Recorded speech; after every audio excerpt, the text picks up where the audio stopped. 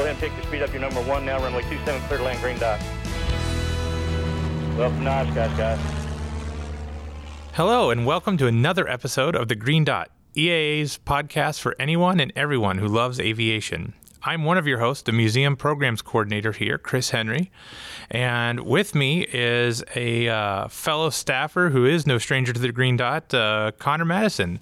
Connor, you're a staff photographer here, correct? Yep, that's correct. Awesome. You get to do some amazing stuff. You've taken some beautiful pictures here, and I think really it's no hidden secret that you and I both have a passion outside of the real aircraft, and that is building models of said aircraft. Exactly. One of the things that always interests me is one of my roles here is to be one of the team members who gets to conduct interviews in our Timeless Voices program. And one of the questions I always ask people is, how did you first get involved in aviation? What was that first spark plug? It's also one of the questions I love asking guests here on the Green Dot. And so many times that answer is model aircraft, whether it's radio-controlled airplanes or what we're talking about today, which is scale plastic airplane kits. And I just thought that's really interesting. That's a really common bond, and it doesn't really seem to matter what era the aviator we're talking to. It sort of runs the span of aviation history. I guess, how did you first get involved into plastic modeling? Yeah, so I mean, I've been into aviation pretty much as long as I can remember. My grandpa was a pilot. He was a volunteer here for a long time. And so kind of subsequently, so he has 3 sons, and they were all naturally into it too. And so growing up, just hanging around my grandparents' house, a few of my uncle's old models hung in the ceiling of their basement. And 2, like, specifically still are burned into my mind. There was a 48 scale B-17 and B-29. And, as a little kid, I mean, those look massive, and it was just something like I always looked at those and like, oh, that's really cool. Like, I just liked airplanes, and it's kind of a natural progression. I think like around my 10th birthday, I got a Blue Angels F-18 model, and that was the first thing. That and maybe a couple car models, but yeah, we're not going to talk about that today, right? But yeah, the Blue Angels F-18 model was my first one, and it's been nonstop there. So I'm 28, about to be 29, so about 19 years I've been doing it, and I've never stopped. It was interesting. I got into it because I had to do a school science project. And the science project, we all had to draw something out of a hat. You got to pick out of the hat what you were going to do a presentation on. And my team got, it was aerodynamics. It was how does an airplane fly? And as we were all meeting at my house, my dad gave me the idea that, you guys should get like a model airplane and build it. And this is probably like 5th or 6th grade. And so he took me to a hobby shop, and I just remember staring at, we ended up buying like a P-51 or something like that, 1/48 scale. So it's a reasonable size kit. But I remember way up on the top shelf was this huge box, which when you're a kid, this box seems like it was as big as a football field. And it was the B-36 Peacemaker, 1/72nd scale, which B-36 is huge. And I remember the kit, it literally like pulled no punches right on the box. It just said the big, bad, and beautiful B-36. And I'm like, whoa, I want that. At the time, it was like $1 million, which in reality was like $25, But when you're like 6, or, in 6th grade, I mean, you're like, whoa, like that's huge. Eventually, I did finally get that kit, by the way, and like, barely fit in the back of the Bronco and stuff like that. Yeah, funny you bring that up, because I can remember around Hobby Lobby around here, it was top shelf, that kit, and I remember for Revell it was the skill level 5, which you probably start in. I think aren't their snap together kits are like skill level 1, right? And most of the stuff I had probably built at the time was like a 3 or something like that. And so it just blew my mind. I'm like, oh, maybe one day, yeah, I'll get to that. And yeah, I did end up buying that eventually, and yeah, I still have it. It's kind of like poetic, because to me in the real world, I mean, that's the biggest, baddest airplane that's ever been built. It's one of my favorites. And then same in the scale model world, that was a big thing for me to tackle, once I was ready for it. Well, and I think, I mean, like that kit actually it held a world record. I don't know if it still does for the largest plastic injection molded kit. I don't know if that's still with those 1/32 scale there's stuff that's probably some, we're probably splitting hairs of whether like, is it mass produced or injection molded. But I mean, if you give people who maybe aren't familiar, so that's a 1/72 scale kit, right? And it still is longer when you measure it out in wingspan and length than the 48 scale B-29, even though it's smaller in scale. I mean, it's just a huge airplane. Yeah, it's incredible. Yeah. What I really love about doing the plastic models is you're able to create airplanes that don't even exist anymore in a lot of ways. I mean, in the real world, I think there's maybe 4 or 5 B-36s total, right. And here you're able to sort of have your own little section of one, and I think that's really what's cool. There are airplanes that are unfortunately extinct. But through the use of plastic kits, we're able to at least tell a story. From a museum side, it's valuable to be able to include that in an exhibit or something to show someone what markings would have looked like on a different airplane or something similar to that. So, I mean, they're just they're a wonderful, wonderful thing to have. And honestly, they're a really affordable gateway into aviation. Oh, absolutely. For me, the cost of that Mustang model, that really helped continue, that fire. I will say, unfortunately, as anybody that's been to my house knows that it's also become costly because I've become totally addicted to building plastic model airplanes. But, how do you feel? Do you think that that's a good gateway for young people to get into aviation? Yeah. I mean, it absolutely is. Because I guess, you look over time, like you were saying, going back even before World War II, I mean, model kits were a thing that people got into. I think they are more expensive now, but relatively, everything's more expensive. There's still, when you look at the scope of aviation, it's an extremely affordable way to get in. And the best part I find about them, I see a lot of people, get into building Legos, and there's certainly a lot of Legos and similar kits that look like airplanes and are like real airplanes. But the thing is, the plastic kit looks exactly like the real thing. I mean, the shape is there. That was always just something that kind of, in my mind, always bugged me. I loved building Legos as a kid, but taking that step to plastic where it's okay, I have the exact precise shape of what I look at.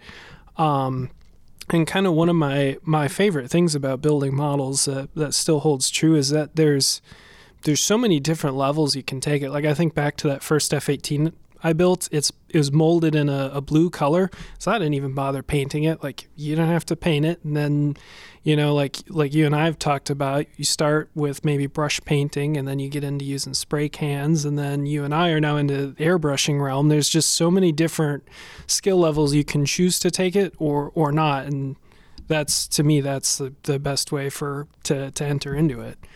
What I think is really cool is, especially when you get into the higher end models, or at least really well molded kits, is you put this thing together and you're putting the pieces together and you're looking at different compartments or panels and things like that on this airplane.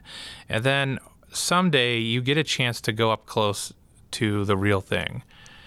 And those panels are there and you kind of are like, oh, that's what this is, if it's not explained, like a compartment that holds a life raft in the B-17 or something like that. When you're building the model, it's really there. And then when you get to go out next to the aircraft, you kind of appreciate that aspect a little bit more of oh, I remember putting that into this kit. One of the things that really got me on my first trip to Oshkosh was it's a modeler's dream to come to AirVenture because there's no ropes around most of the aircraft. So if let's say you're at home building a Spitfire, you come up and there's a Spitfire just sitting on the grass here, and you can look in the wheel wells and study the wheel wells. And I mean, whatever part of the aircraft that you really want to geek out on, you can do that. You can check out how the, hydraulic lines and things like that are running through wheel wells, or when the airplane's shut down, the flaps and the gear doors droop, things like that. I think it's priceless as a model builder to go to places like this. Yeah, and then I think the best part of that is you come back, so you see you see a Spitfire or whatever it is. So like this past summer for me is, seeing the hurricane that was here. I'd never seen a hurricane fly in my life. So you see that, you take all your details and everything, and then you come back to your workshop and you build that exact model. I mean, I don't know about you, but like the thrill of when you finish a project and you have it exactly how you want it, and you're like, yeah, that's like the real thing. I mean, it's an awesome feeling. One of the things that it gets me is whatever level you want to take it to, however absurd or not absurd you want to get into this. I know you and I are fairly absurd into this. So, but you can get antennas in the right place. You can get, pitot tubes and really get into photo etch and getting as much detail into the cockpit. I just did a Corsair not that long ago that I had at Winter Flight Fest, and I actually put the gauges in it, so you can actually read the gauges and the dials in there. And not long ago, we had a U2 pilot here, and still, in the realm of models, Sam Olsen had his U2 in here he brought down afterwards. And the two things that struck me were, here's a real live U2 pilot, and who was totally geeked out to see this model. Like, he was like, whoa, that's gorgeous. And then he's looking and he's like, oh, wow, it even has the rear view mirror that like I would actually use on the airplane in this model. And the other thing was that the decals had the tail number of an airplane, and he was like, I flew this actual one. I mean, so just in the markings of the finished aircraft, he was able to be like, yeah, I flew this one. I have memories of this exact airframe. I mean, that's how down into the dirt you can get with this stuff. Mm-hmm. Yeah, and I mean, on the flip side, too, I think it's cool that, I mean, there's no requirement that says you have to do that. So if you want to keep it really basic and maybe not super detailed stuff like that's totally cool. I mean, I guess there's some modelers, that like hold to like a certain standard that you got to build, but a lot more for me, it's what I do for fun, and it always remains that. And so if I'm trying to go to a detail level that like makes it not fun, I stop and go into something else. So. My wife laughs that she's like, we're like bus drivers that drive a bus all day long and then come home and go for a ride. Yeah. She's just like, you guys are like near airplanes all day. You come home and you're like, well, we're going to build a little airplane now. Yep. So, I know we're using some terms that if you're newer into this, or maybe just trying to, maybe explore the hobby, maybe start into it, you're probably a little lost. I think first thing we got to explain is when we're talking about 1/72nd, 1/48th, 1/32nd, what are we talking about there? Right. So that's the scale it's pared down to, and the way it was explained to me long time ago is that, so say in 1/48th scale, which is primarily what I work in, and it's a really widely common scale. So that's, your airplane is 48 times smaller than the 1-to-1 version. So if you lined them up nose to tail, 48 of them would equal the length of the real airplane. That's right. And so basically the bigger the number after the 1 gets, the smaller the aircraft gets. 1/72nd, 1/44th, obviously you're getting into the airliner territory and stuff like that. When we talk about details, you can go anywhere from a snap-built model kit, which maybe has eight pieces, doesn't require glue, doesn't require painting, to what we call photo etch, when you're getting really into a lot of the details. And do you want to maybe explain the process of what photo etch is? Yeah, so it's I think it's they're laser cut like metal sheets, and it's just because of the process, the detail they're able to get down to is incredibly fine. So if you think of parts kind of like seat belts or screens of some kind, badges that you'd see, like emblems, that sort of thing, those parts come in just a laser cut metal sheet, I guess, and that's when you get into like what we call super detailing, those parts are really easy, or probably the most common thing to use for that. Yeah, for example, my Corsair, when you get a control panel that maybe would come with your kit, it's kind of flat, and there's a panel on the airplane that kind of is flat, but the real airplane would have, switches and like tank selectors to switch fuel tanks and mags and things like that. With the use of photo etch, you can actually put that into the control panel. So now you have more of a 3D effect to the panel, and it's not just a flat panel with some paint on it. It's now, oh wow, look, those switches or knobs are really there, or a hand crank to roll the canopy back, things like that. And I think just a little bit of that really adds to the model. I mean, you don't need a lot of it. I mean, you get 3 or 4 pieces into a model kit with some photo etch in the cockpit, and it really makes a difference. Absolutely. And I have a friend who's really into photo etch, so if he hears this, he's probably going to really write a hate letter because you need all photo etch, But that kind of opens up the deal to aftermarket. And when we talk about aftermarket, think about you buy a car and then you want to soup it up and add like a hood scoop and all this stuff. That's all aftermarket. And scaled model airplane kits are the exact same. So you buy a model kit, in my opinion, and you can let me know if I'm off base, you're buying the basic kit. You're buying the components you need to make the shape of the aircraft. But aftermarket allows you to go to some other companies who maybe make really super detailed wheel wells for landing gear or cockpit, out of resin. And these are just complementary, like additional pieces that you would put on to help bring that out and maybe bring a little bit more accuracy to the aircraft that's not in the standard production kit. So the combination of like some resin things, a lot of areas you'll see that are cockpits and things, or let's say you want to make a really rare version of something. A lot of times companies will make like a resin add-on that you can, they give you like the right nose or drop tanks or something that nobody's going to make a standard production kit of because the airplane was just kind of a one-off, Same with model kits themselves. I mean, there are some airplanes that just are not very famous.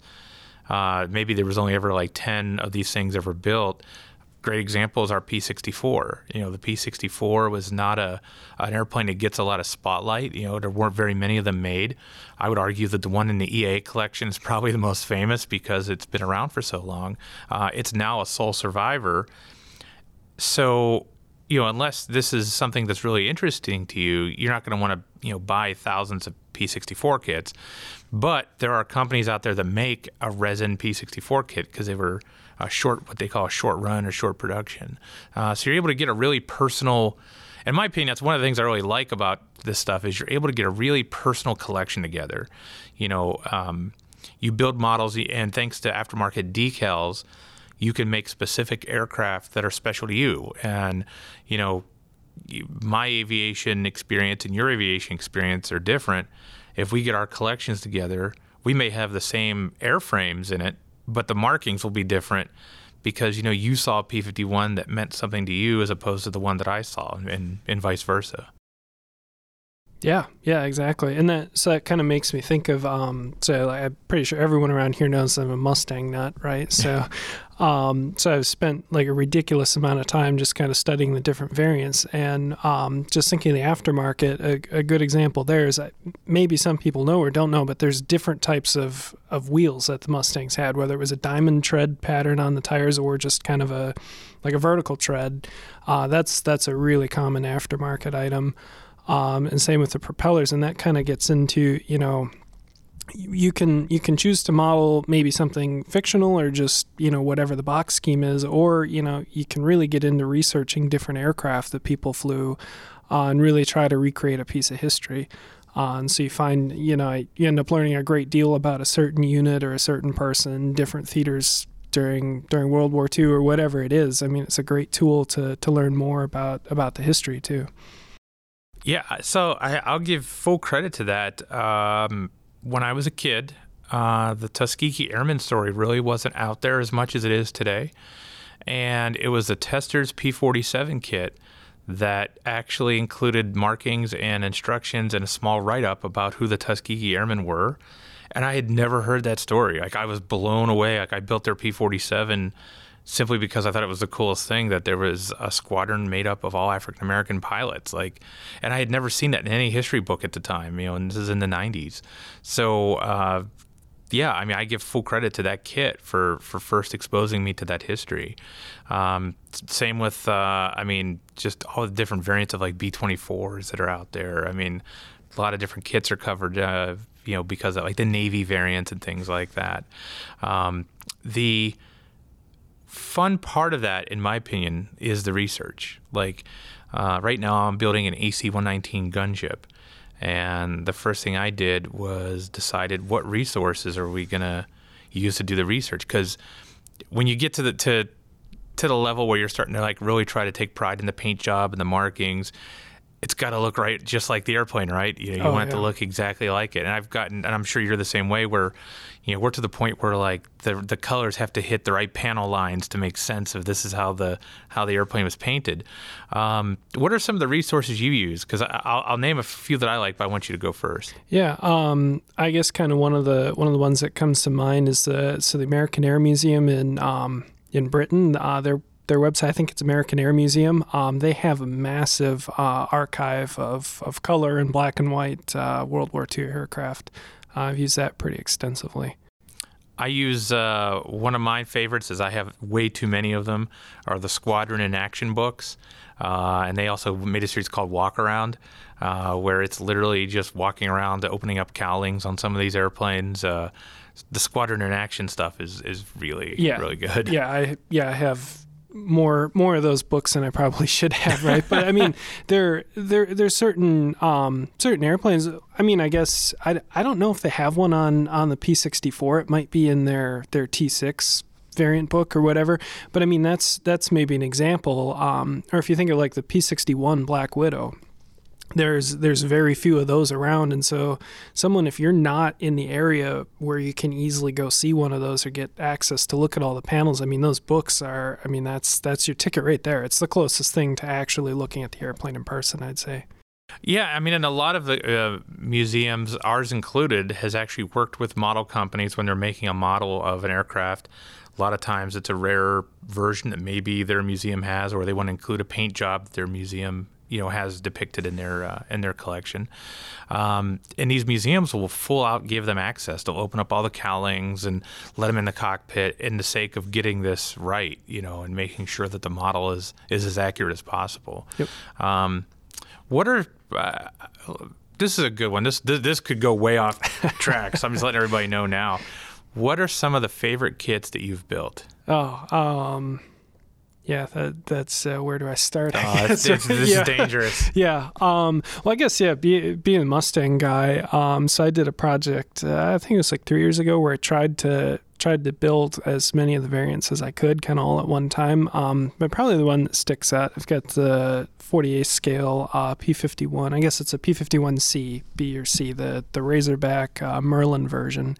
I have that in my done up as Princess Elizabeth, which just personally, so that's a real restored one that flies, and it's always caught my eye, and it's probably one of my favorite P-51s. So I have that as Tamiya's kit, which is, I mean, I can't say enough nice things about it. It's just one of those kits that everything just fell together really easy, and I was really happy with how I got the finish done on it. So that sticks in my mind for sure.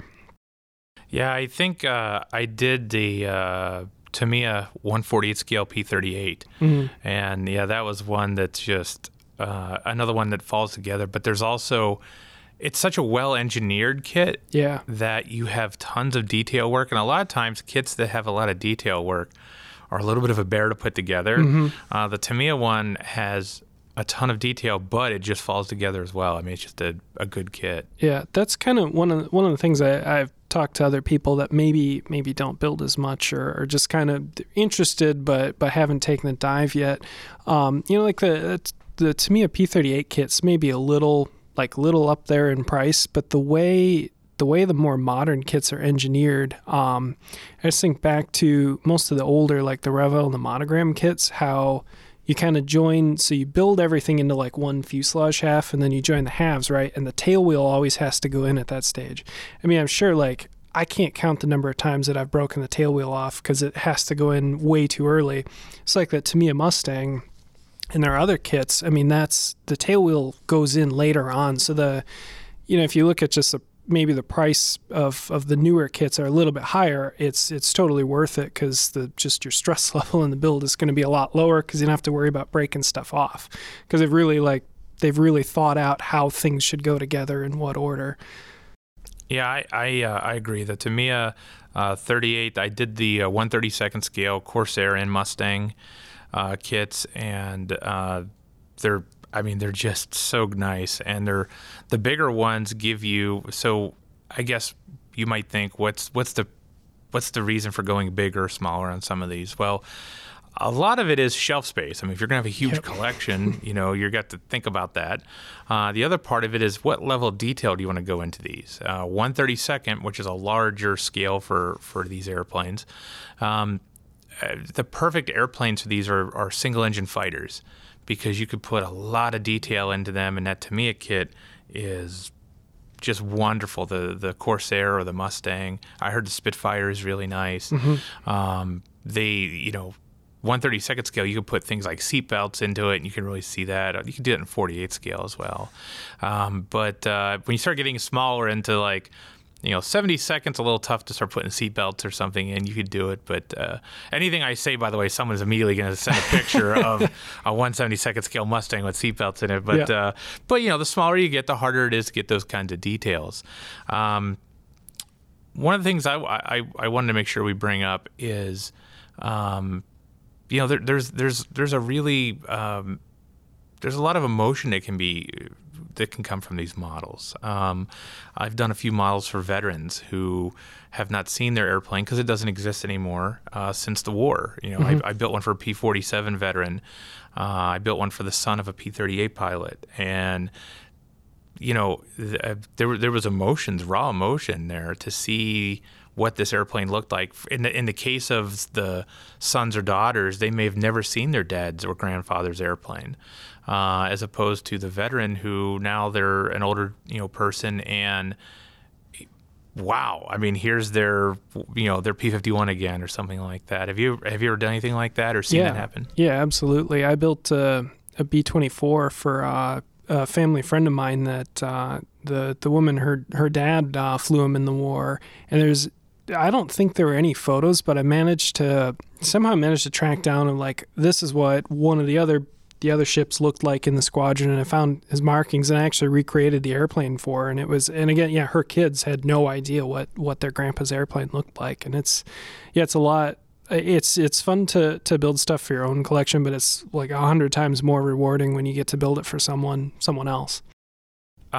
This another one. We can go on all day on this subject.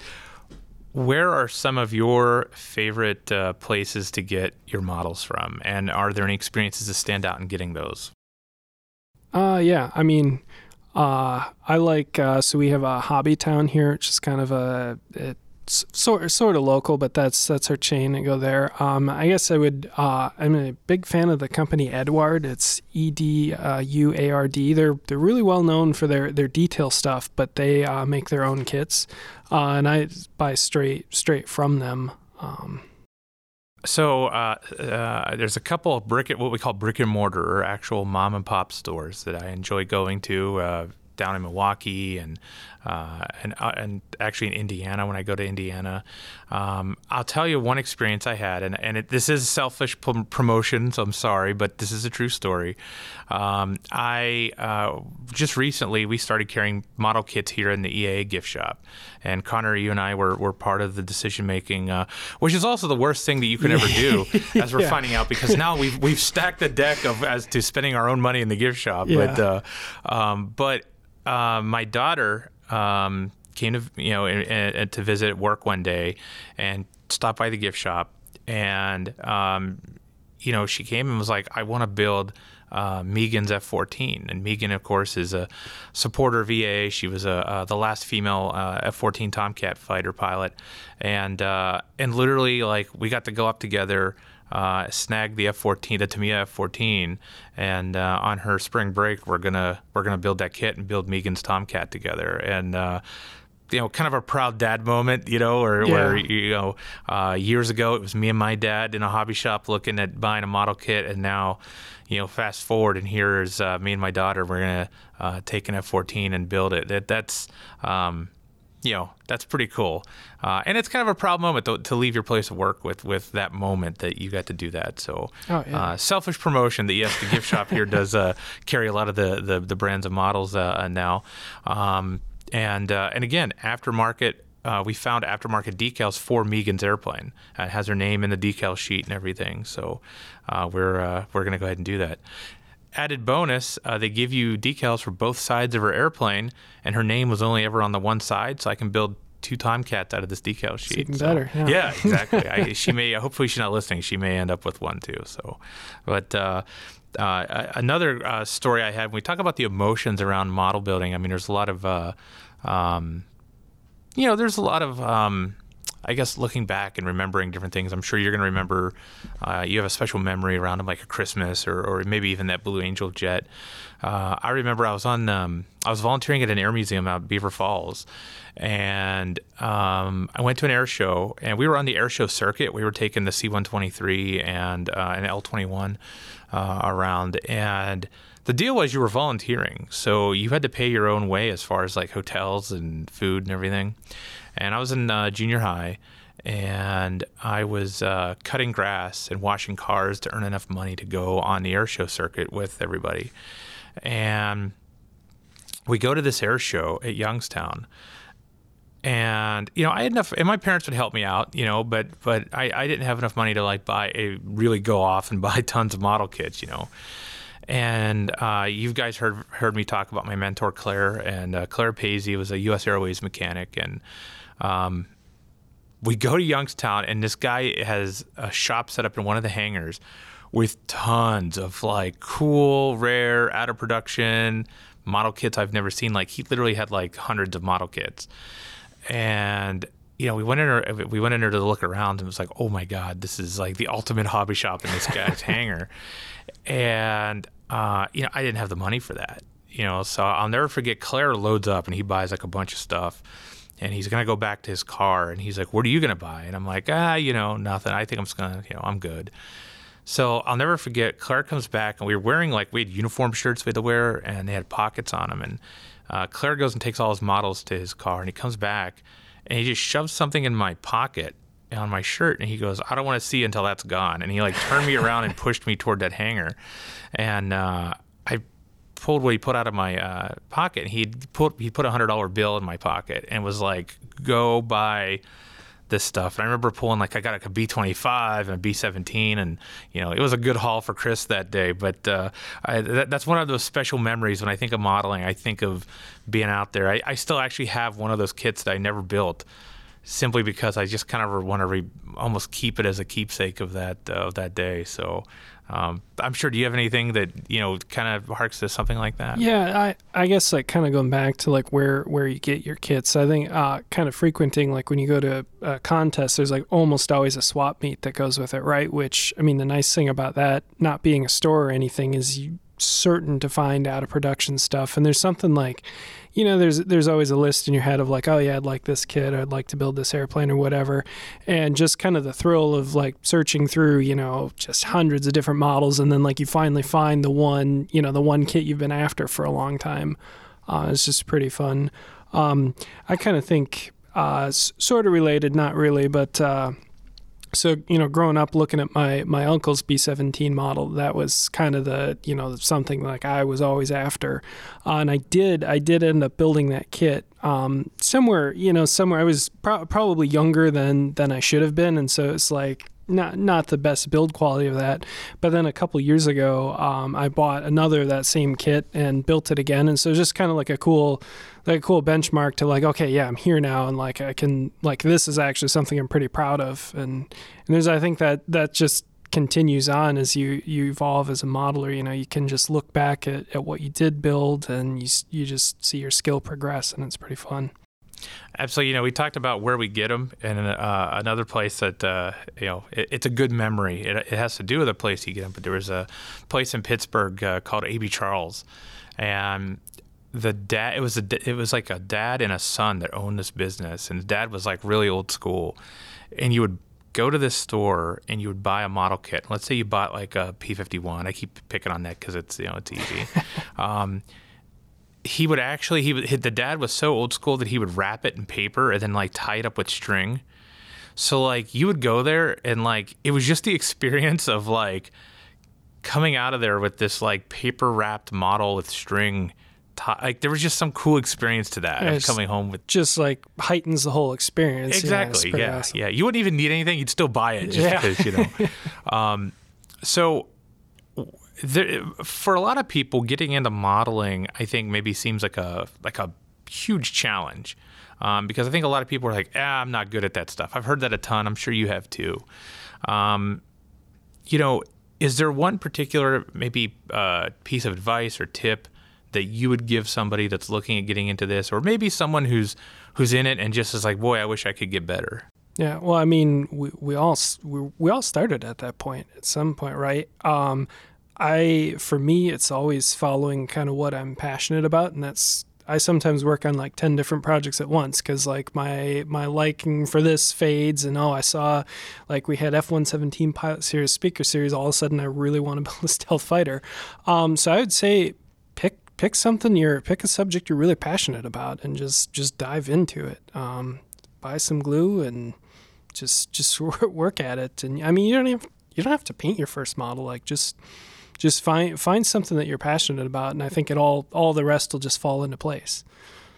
My thing is, for years I was afraid of tackling the airbrush. The airbrush was so daunting, in my opinion, where I was like, oh my God, I can never do that. And it literally took the badgering of one of my friends and my wife's offer that should be my Christmas or my birthday present. And I did get a Grex airbrush, and that totally changed the quality of paint job I'm able to put out. I mean, I've really gone to a different level with it because of that airbrush, and I by no means am a master at it, but it's opened up a new world that I'm able to get a better finish, and my models look. You can tell that I've taken that step. So I would tell someone that whatever that step is, doesn't have to be airbrushing, but don't be afraid to do that. Don't be afraid to take that step. And, whatever that is, to go try it. I mean, the worst thing that can happen, the absolute worst thing that can happen is you ruin a model. So, hopefully you're working with models that can be replaced, and then you'll go get another one. But it's very rare that you do something that ruins the model completely. I mean, it happened to me early on. It's happened to me recently. Like, it's just going to happen, and it's not something to hold yourself back. And I think, like, same exact thing with the airbrushing. In a Skyraider model I did all the weathering on it with oil paint, kind of by hand, and it took me forever. And that pushed me over the edge of like, okay, this would be way easier with an airbrush. But again, I was always intimidated by it. But then you just get into it, and the more you do, it's like, whoa, this actually really isn't that hard. And kind of at the end of the day, I think no matter what your skill level is, you're still going to take something, that's just a pile of bare plastic, and you turn it into something that looks totally different. I mean, you can turn it into a piece of art, and there's nothing that changes that. That joy is good, whether it's your first build or whether it's your latest build. And you say that phrase, and that's something that recently got told of me that really made me feel good. Was because to me, I have, in my house, I have shelves and display cases with models in them. And, to me, I'm like, I'm probably the only one that ever looks at these things, And I had a friend over who actually, said, these are actually like pieces of art. Like you've created these pieces, and there's a history behind each one, and there's a reason why you build it.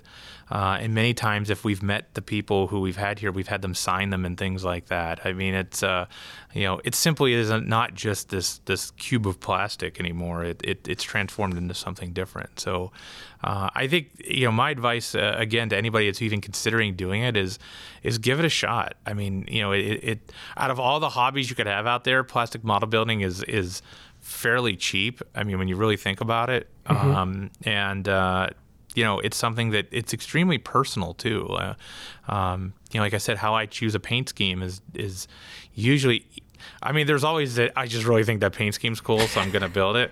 But a lot of times we've actually had that pilot here, or and I'm like, look, I put a little pinup girl on there, so sometimes you can barely see it, but I know it's there. I know that is that person's airplane, and that's why it's in my collection. So I hope that if you're sort of on the fence, that maybe you do it. And if not, and if you would rather just pay maybe a higher dollar amount but have a finished product to put on the shelf, you do have avenues like die-cast aircraft collecting, which is a bit of a different avenue.